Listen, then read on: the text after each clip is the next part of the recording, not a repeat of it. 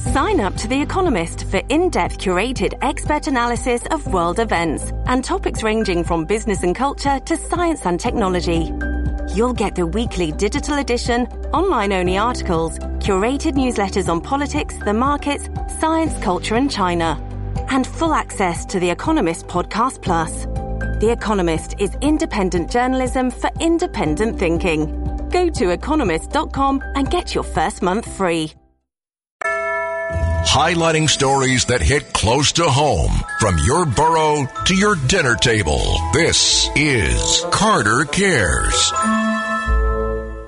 And right now, I am thinking about Michelle Go, the Asian American woman that was pushed in front of a train.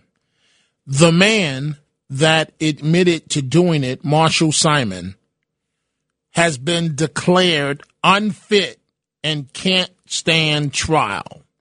That's according to court officials. He has been diagnosed with schizophrenia. Many of you know that I have talked about that my own biological mother, who did not raise me, dealt with the same thing. But in my mother's case, she was a, quote, chronic paranoid schizophrenic.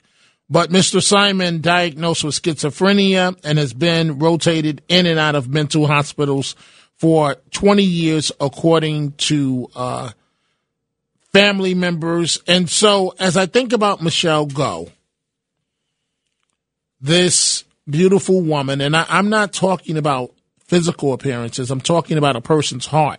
You can look at her photos and tell. You can look at the type of volunteer work that she did to help others.